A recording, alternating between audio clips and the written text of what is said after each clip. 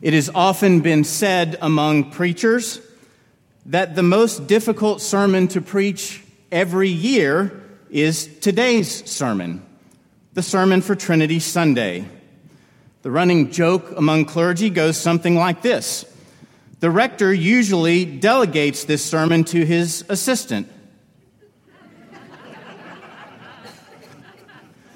And the rector will tell you it is to test his assistant, to make him prove how orthodox he really is before the parish. The assistant, of course, will tell you another story. He will tell you that the rector never preaches this sermon because he doesn't want to betray his heresies to the parish. So, Father Charles, you can't say you haven't been warned. I, of course, being the upstanding man and priest that I am, will gladly take the first bullet for the team this time. And then as I was thinking about what to say this morning about the Trinity, these other interesting thoughts came into my head, at least they were interesting to me, like two people negotiating a business deal, hoping that if they could just explain the nature of the Trinity to their client, it would help them land the big account and increase corporate profits. Or a young couple contemplating their credit card debt, thinking that if they could just understand the mystery of the Trinity a little bit better, maybe they could figure out how to pay off their bills. Or maybe an aging priest somewhere in Southwest Fort Worth trying to lose 10 pounds before his daughter's wedding, hoping that if he can just make a solid defense of the Trinity in his sermon, then he might lose that weight and look a little better in those pictures. Now, I'm only half joking when I say these things, because my purpose in saying them is to acknowledge that these things are of secondary importance anyway. They won't matter when we die, and we can't take them with us when we go. On the other hand, having a right understanding of God is of critical concern. I cannot overemphasize that. Because rightly knowing the right God is, in fact, how we prepare for eternity. So for starters, this day, Trinity Sunday, is what we call one of the 7 major feasts of the church. And that means that the great theological minds that have gone before us have decided that this day is one we should really, really pay attention to.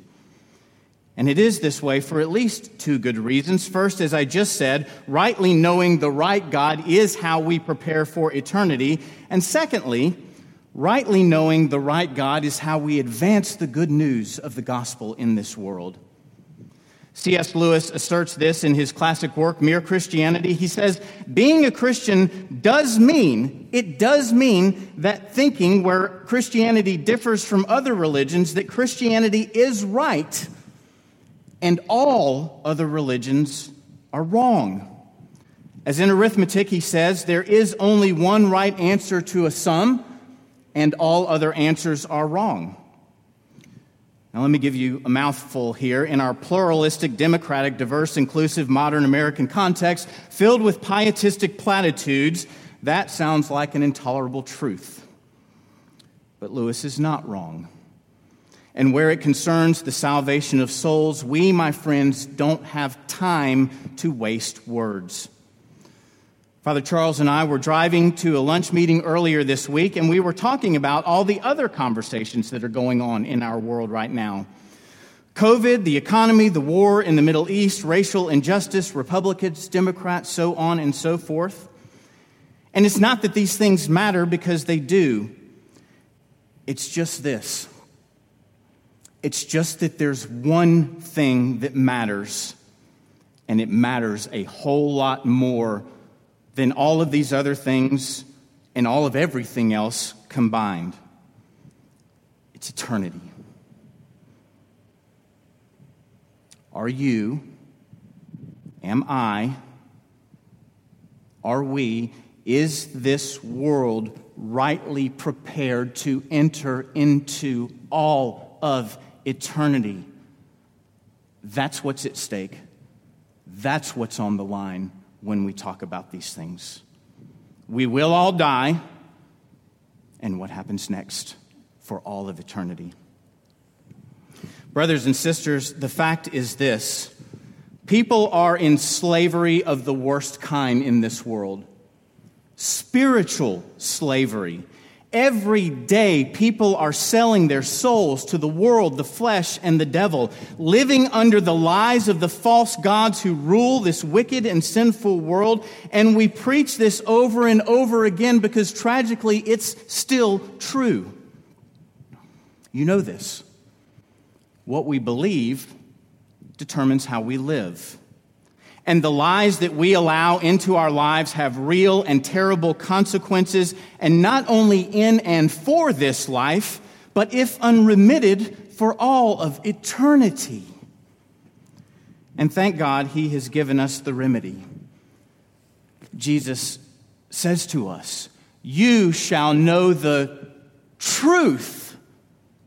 You shall know the truth, and the truth shall set you free." Jesus also says this to us: if the Son has set you free, you are free indeed. Therefore, my friends, it starts with us, actually. We Christians must rid ourselves of the damaging spiritual delusion that all religions are just different paths leading to the top of the same mountain. They are not. The people of this world deserve better, and God demands better. Jesus Christ did not give his life unto death for Christians to act with indifference or apathy or cowardice in the time of conflict. In fact, it's the opposite. The Bible says that God has given us a spirit of power, a spirit of love, and a spirit of self-discipline. C.S. Lewis also says this in Mere Christianity. He says, Christianity is a fighting religion. It actually dares to think that God made the world, that he created space and time, heat and cold, colors and taste, animals and vegetable. These things, Lewis says, and everything else are things that God himself made up in his own head. Just like we make stories up in our head. Lewis continues, Christianity also thinks that a great many things have gone wrong in this world that God made, and that God insists, and he insists very loudly on making them right again. So, fellow Christians, let's live out loud for God for just a few minutes. I'm going to say a whole bunch of things here, and if you have follow-up questions on them, please come and see me. Please come and talk to me, because I can't get to everything that I want to say. There are too many arguments and too many nuances of arguments. I'm just going to give you the basic facts as they stand. So for starters, we can reject atheism and polytheism from the start. After all, atheism, as we know, leaves us in nothing but an eternal void of meaninglessness. Atheism is an internal void of meaninglessness. Likewise, polytheism, a belief in many gods, is both intellectually insufficient and ultimately it is spiritually unsatisfying. But with those things said, I suspect that the place where we have the most trouble anyway is actually monotheism. Specifically, what do we say about other monotheistic religions like Judaism and Islam? And what do we say to others who say they believe there is only one God as we do? If you've never heard this argument put this way before, in short, we only have to say about these religions what they would say for themselves. Specifically, and to get at the heart of the matter, these religions boldly declare that Jesus is not God. Period. After all, remember that the Jews put Jesus to death for blasphemy. They put him to death for claiming that he himself is God. And then Islam, arriving on the scene some 600 years after Jesus, Islam also rejects the belief that Jesus is God. Yet what does Jesus say of himself? John 10:30, he plainly says, I and the Father are one. John 14:9, Jesus declares, anyone who sees me has seen the Father. John 14:6, I am the way. The way. He doesn't say a way. I am the way. I am the truth. I am the life. No one comes to the Father but by me. Again, Lewis, he sums this up nicely when he says this. He says, I am trying here to prevent anyone from saying the really foolish thing that people often say about him. That is, I'm ready to accept Jesus as a great moral teacher, but I don't accept his claim to be God. Lewis says that's the one thing we must not say. He says a man who was merely a man and said the sort of things that Jesus said would not be a great moral teacher. He would either be a lunatic on the level of the man who says he is a poached egg, or else he would be the devil of hell. You must make your choice. Either this man was and is the Son of God, or else a madman or something worse. You can shut him up for a fool, you can spit at him and kill him as a demon, or you can fall at his feet and call him Lord.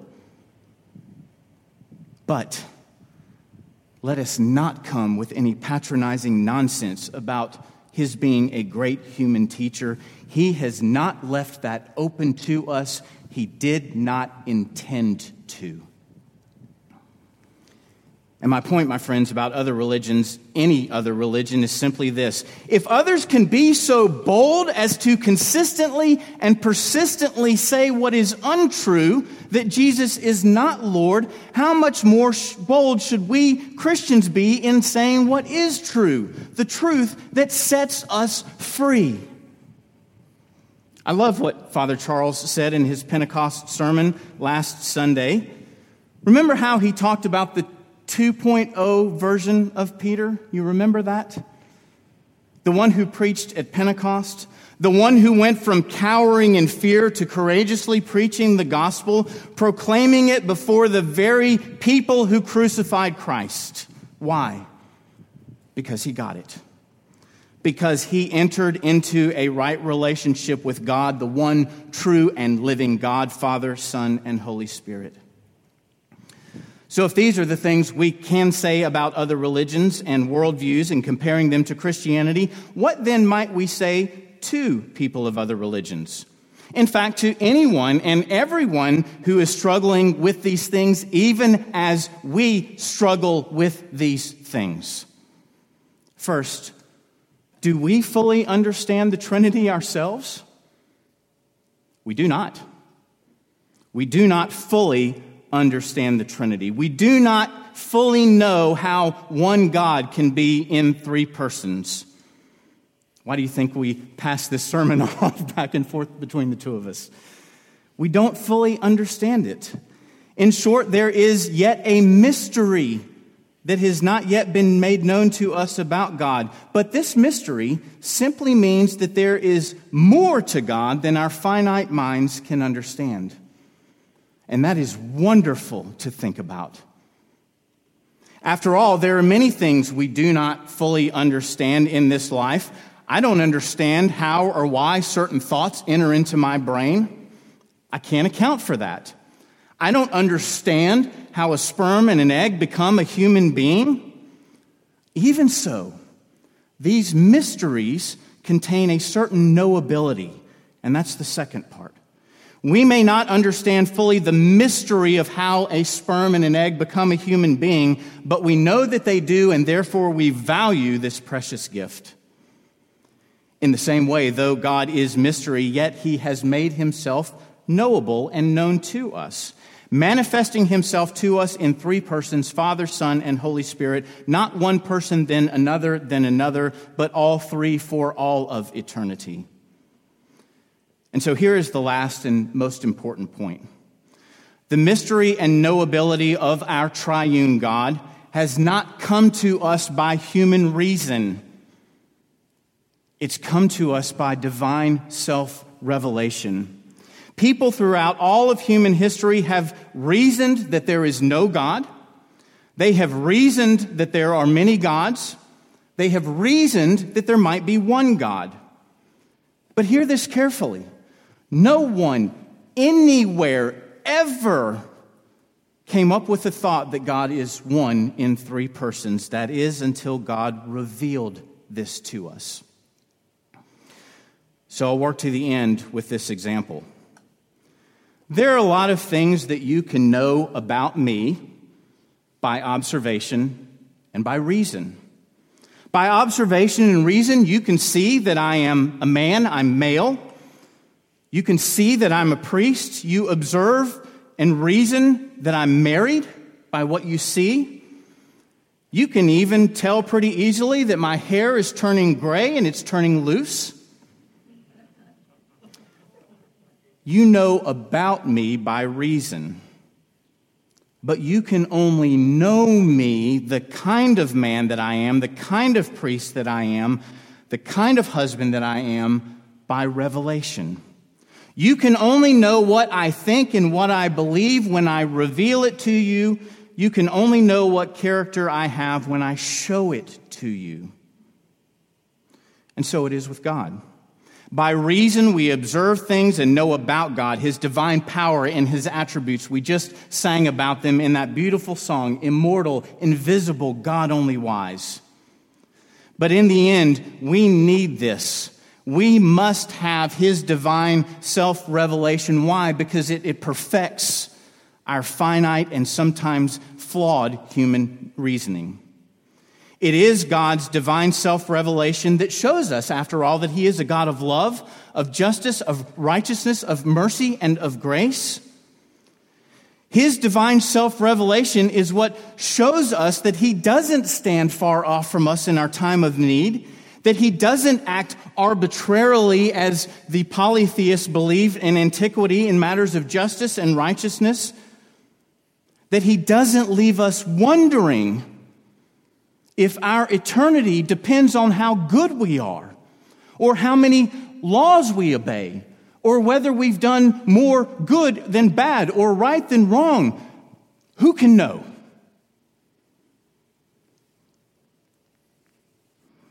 Indeed, it is God's divine self-revelation that meets us finally in our deepest place of need.